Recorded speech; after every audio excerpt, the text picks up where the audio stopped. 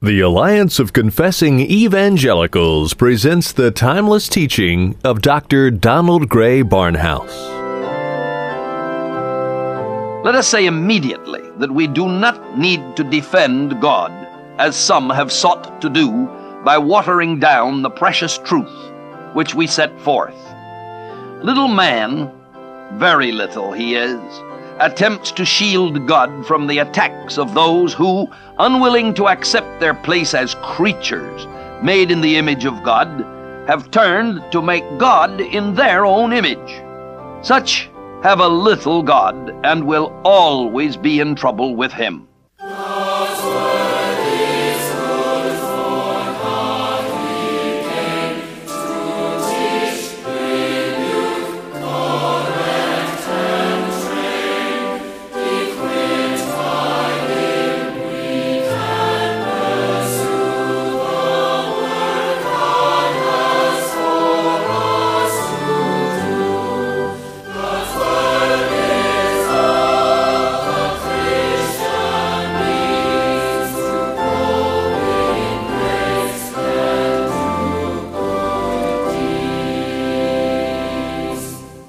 Over a half a century ago, the late Dr. Donald Gray Barnhouse, then pastor of 10th Presbyterian Church in Philadelphia, saw the need to spread God's Word beyond the hearing of his local congregation. He started the radio outreach which has become known as Dr. Barnhouse and the Bible. The application of God's Word as taught by Dr. Barnhouse is as relevant today as when he first taught over the radio airwaves decades ago. The message we will be featuring on today's edition of Dr. Barnhouse and the Bible is entitled Eternal Identification. Many American couples have adopted children from other countries, but international adoptions can be held up by bureaucratic red tape. A child may not be sure if he will be a part of his new family until the paperwork clears and he arrives in the United States. But the adoption of believers into the family of God never hits any barriers, because we have been chosen before the foundation of the world. Are you secure in your eternal union with Christ? The scripture text for this edition of Dr. Barnhouse and the Bible, Romans chapter 6 and verse 3. Here again is Dr. Donald Gray Barnhouse with a message entitled Eternal Identification.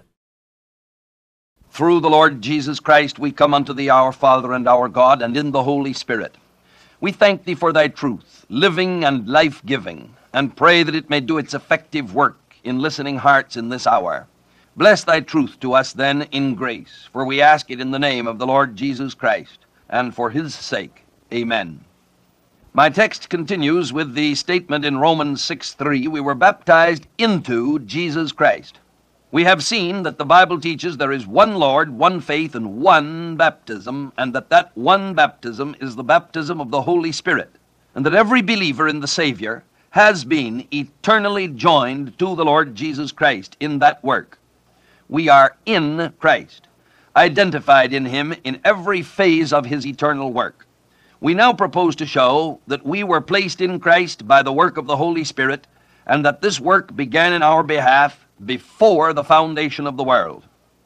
The word chronology properly has to do with time, and for our purpose it's necessary to extend it to include the two eternities, past and future, for we wish to speak of a sequence of events in connection with the work of the Holy Spirit in our behalf, events that began before there was time or before there were any created beings, and that will continue after time has ceased and eternity future has begun to run its course.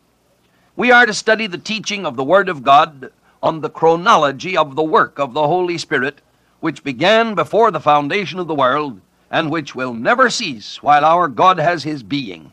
The whole point of our study lies in establishing the fact that the baptism of the Holy Spirit identifies every born-again believer with the Lord Jesus Christ in every phase of his eternal life and work.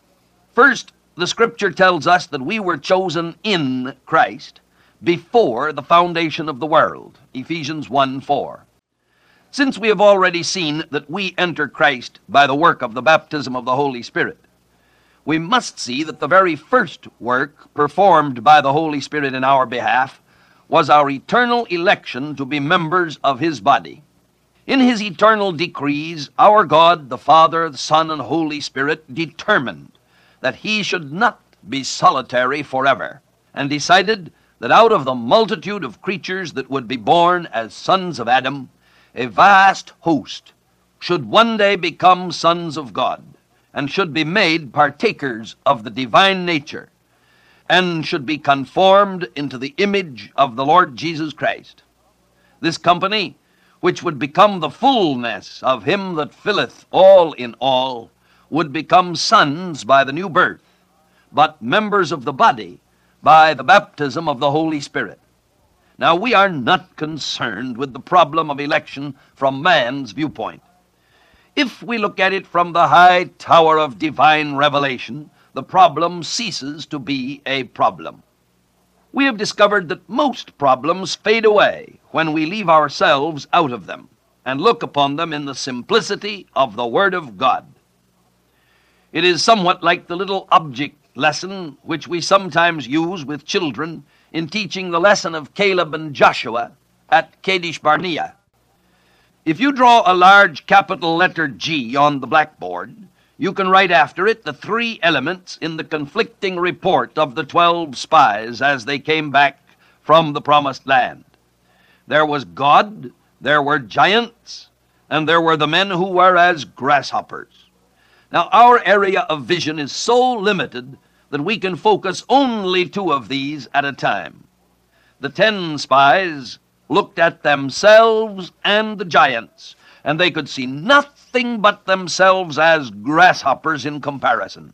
The 2 spies forgot themselves and looked at God and the giants, and the latter suffered a total eclipse by the one who is light and in whom dwelleth no darkness at all.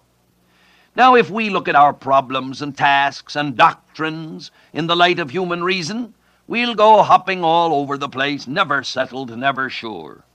If we forget ourselves and our puny thoughts, which God has called vanity, our problems fade before the clear light of divine revelation, and we see God. Try this the next time someone puts before you the giant of eternal punishment, or the giant of election and predestination, or the giant of the oneness of the Trinity. You will come out apprehending that which you may not be able to comprehend, and you will be anchored in a fixed place. We state, therefore, with confidence in the Word of God, that the baptism of the Holy Spirit first took place when we were chosen, elected in Christ, before the foundation of the world. We must stop a moment on this first point, for if it be not well established, then certainly all the rest of our thesis will fall as worthless. It is true that there are those who hate the doctrine of election, but we must not be astonished at this, since the Lord Jesus categorically warned his disciples that the enmity of the world would be turned against the church because of this phase of Christian truth. This is the one thing that will call forth the hatred of men. This is the offense of the cross. To say that we are sons of God, but that not all men are, starts the fire. To announce that God the Holy Spirit identified the invisible company of the believers with the despised and rejected Savior, who was the Lamb slain from the foundation of the world for those who were chosen before the foundation of the world, is to unchain fury against yourself. The Lord himself warned us in advance of this fact. In the upper room, Jesus said to his disciples, "If the world hate you, ye know that it hated me before it hated you. If ye were of the world would love his own. But because ye are not of the world, but I have chosen, elected you out of the world, therefore," now underline it well, "therefore the world hateth you." John 15:18 and 19. Now this teaching can even be a test to you of your relationship with God. If you take what I say here with calm delight and holy awe, you may be sure that the Holy Spirit is within you, teaching you and drawing you to your Lord. If you find in your heart resentment against what you hear, you can well stop and wonder whether the life of God is within you, whether or not you have really been born of God. Here is the place, then, to give diligence, to make your calling and election sure, as God tells you to do. How often have we heard the testimony of praise to God because the sinner was aware that God had suddenly intervened to save him when he was in the midst of a mad course of folly and unbelief? How many of us are aware of the fact that the movement which aroused us to our sense of need came from without, and that we were indeed quickened by God so that we might believe? That is an awareness which he gives us through the Word, that the Holy Spirit began the work within us, and that it was he who came upon us when we were dead in trespasses and sin, making us alive in Christ, so that we could look to him and thank him for saving us. It is then that we enter into the grace and glory of the Christian life. One day in San Francisco, a Christian heard the testimony of a young Chinese. Thinking that perhaps he might know missionaries in a certain part of China, the Christian approached the young man after the meeting and asked him where he found Christ. The young man looked up with a smile which had a little astonishment in it and replied, "Me no find Christ, Christ find me." And in that word, he was giving evidence of the fact that the Holy Spirit had begun the work within him. And we know from the Bible, from the Word of God, that that statement was an echo of the fact that we are placed in Christ before the foundation of the world.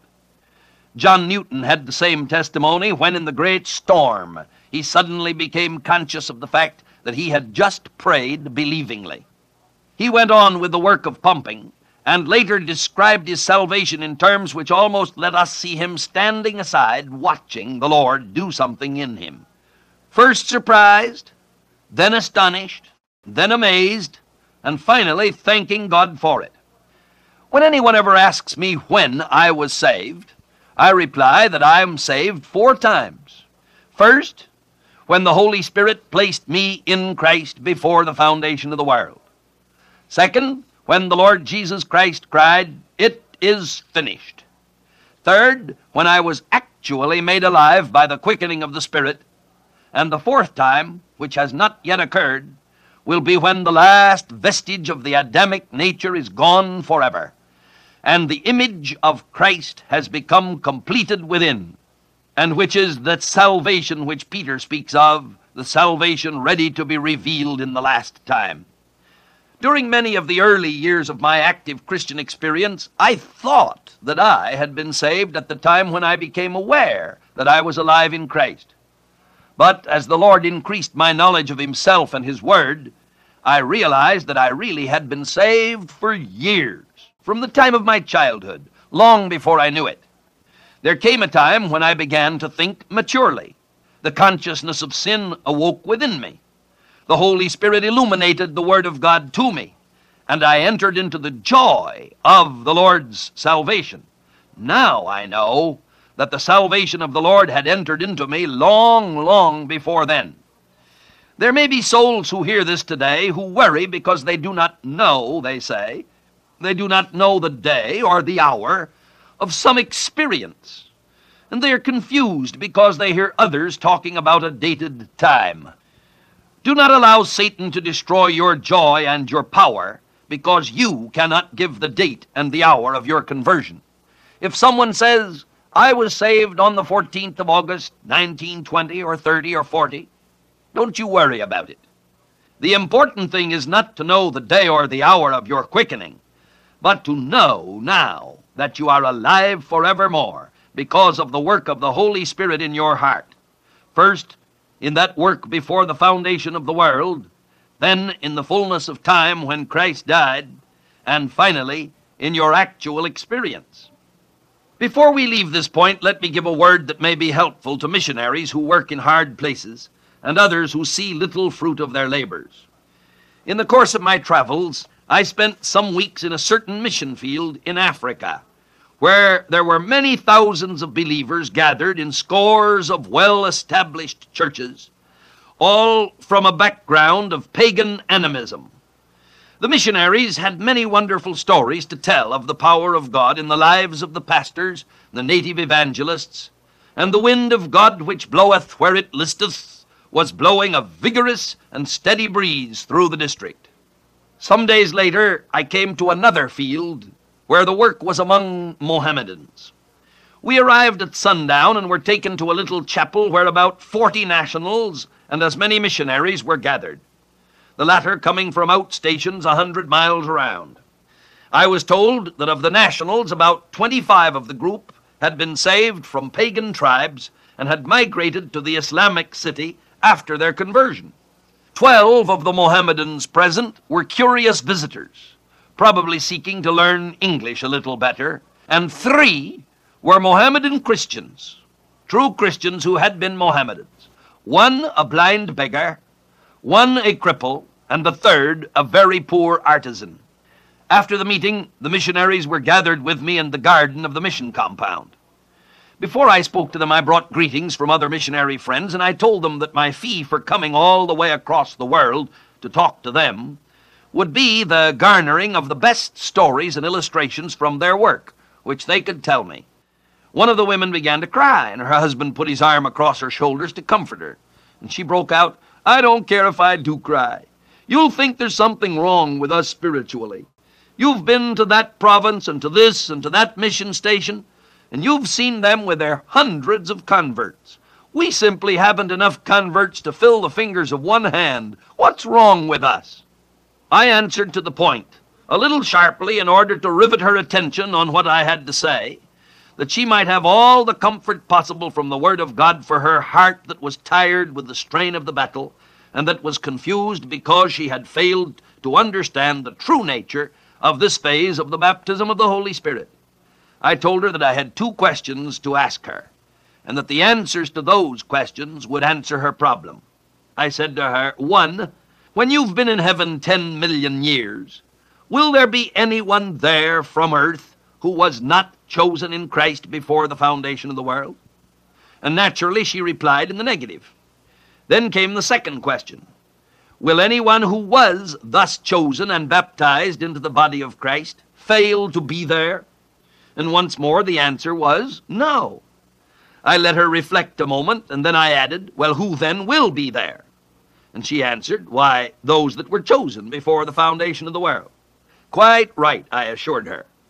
And if God in his infinite wisdom has chosen many, many thousands from the pagan tribes, and almost none from the entire world of Islam, is it your fault?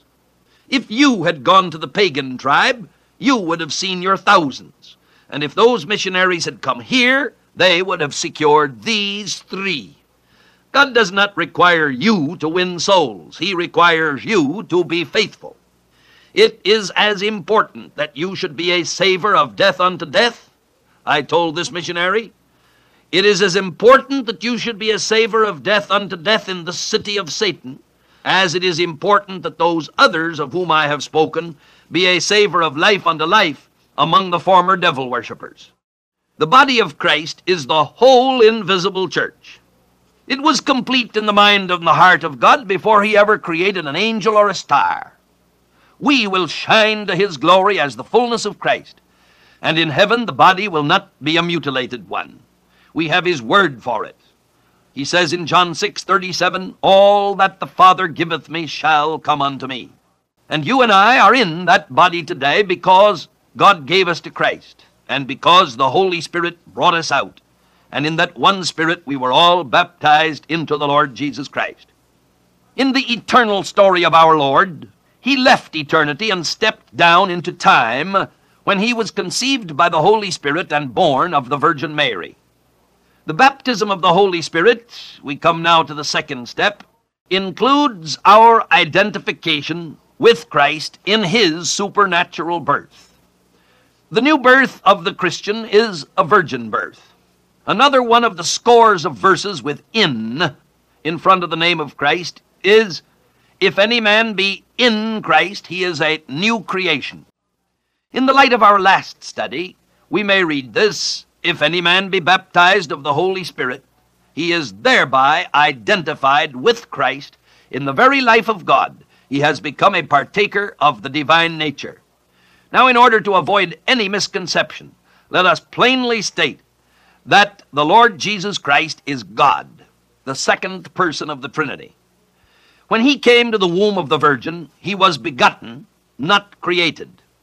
We read in James 1:18, "Of his own will begat he us with the word of truth, that we should be a kind of firstfruits of his creation."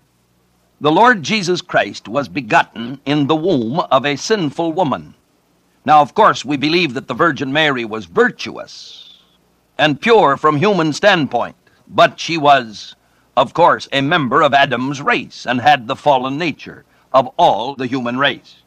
Mary cried out in the Magnificat, "My soul doth magnify the Lord, and my spirit hath rejoiced in God my Savior."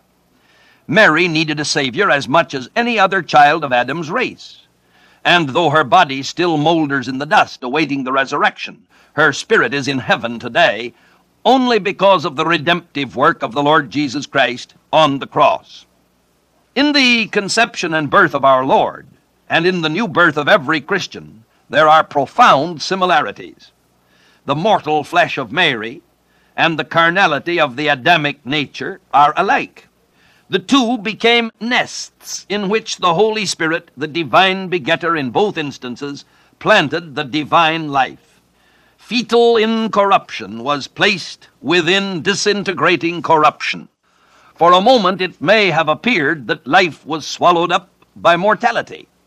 Infinite spirit was begotten within a flesh that was overripe beyond maturity. God announces that we shall have the infinite, perfect life of Christ coming to dwell within our hearts. One of us might well say, "But how can this be, seeing that I have no power within me to beget spiritual life?" For this was Mary's doubt when she said, "How shall this thing be, seeing I know not a man?" To her the angel replied, "The Holy Spirit shall come upon thee, and the power of the highest shall overshadow thee. Therefore also that holy thing which shall be born of thee shall be called the Son of God." To us, the Word of God would explain that for the identification of the believer into Christ and his body, the Holy Spirit shall come upon you, and the power of the highest shall overshadow you. Therefore that holy thing which shall be born in you shall be the divine nature, and thus shall ye be called the sons of God. So it is that when we read in our text that we are baptized into Jesus Christ, we must comprehend that we are identified with the Lord Jesus Christ in his virgin birth. The Spirit who is within us, and who now lusteth against the flesh, did not come within by the cooperation of the flesh. We now have the mind of Christ, but that mind did not come to us by any cooperation of the carnal mind, which is enmity against God, and that is not, nor could be, subject to the law of God. We now have a new heart that has been planted within, but it did not come within us through any cooperation of the heart that is deceitful above all things and incurably wicked. We now have a will that desires the will of God, but it did not come within us through any cooperation of the natural man that receiveth not the things of the Spirit, since they are foolishness unto him and unknowable to him. We are what we are, and we have what we have in Christ through the work of the Holy Spirit, who identified us, who baptized us into the body of Christ, and thus into the birth whereby the holy comes into the unholy, the divine into the human, the powerful into the powerless. We have become sons of God by our identification with the Son of God. Do we not realize that when we were placed in Jesus Christ, we were placed in his whole eternal being and work, and that this of necessity must include our baptism into his death? The whole is greater than any of its parts, and the whole is the sum of all its parts. To be baptized into Christ is more than to be identified just with his death and resurrection. It is to be identified with him eternally, eternally. Herein is the grounds of true holiness. And our Father, we pray thee that the Holy Spirit shall bless the word to our hearts and use it to thy glory. In Jesus' name, amen. Through the baptism of the Holy Spirit, we have been joined to Jesus Christ in every phase of His life. This work of salvation on our behalf began before the foundation of the world. We hope you have benefited from today's message by Dr. Barnhouse entitled Eternal Identification. You can listen to additional Bible teaching by the late Dr. Donald Gray Barnhouse via the Internet by visiting the Alliance of Confessing Evangelicals website at alliancenet.org. An audio copy of today's teaching is available by calling us toll-free 1-800-488-1888. Today's message again is entitled Eternal Identification, or simply request message number R6-6. We would also like to make available to you a free copy of our booklet entitled Your Right to Heaven. Many people believe they have a right to go to heaven based on their good works or moral character, but the Bible teaches us that we are all sinners and deserve eternal condemnation. This free booklet sets forth the gospel declaration that Jesus Christ died on the cross for our sins and rose again to give eternal life to all who trust in Him. You do have a right to heaven based on the person of Jesus Christ and His finished work of salvation. Ask for your free copy of Your Right to Heaven when you call or write. Dr. Barnhouse and the Bible is a radio ministry of the Alliance of Confessing Evangelicals, headquartered in Philadelphia, Pennsylvania. The Alliance of Confessing Evangelicals exists to promote a biblical understanding and worldview. Drawing upon the insight and wisdom of Reformation theologians from decades and even centuries gone by, we seek to provide contemporary Christian teaching materials which will equip believers to understand and meet the challenges and opportunities of our time and place. Dr. Barnhouse and the Bible comes to you through the generous gifts of our listeners. If you have benefited from the broadcast and would like it to continue, please prayerfully consider a donation to help us keep this ministry on the air. For more information or to make a contribution to support and further our work, please contact us by writing Alliance of Confessing Evangelicals, Box 2000, Philadelphia, Pennsylvania 19103. Call toll-free 1-800-488-1888 or visit us online at alliancenet.org. Be sure to ask for a free updated resource catalog featuring books, audio teachings, commentaries, booklets, daily devotionals, videos, and a wealth of other materials from outstanding Reformed teachers and theologians, including Donald Gray Barnhouse, James Montgomery Boyce, Michael Horton, and Martin Lloyd-Jones. Join us again next time for more classic teaching on Dr. Barnhouse and the Bible.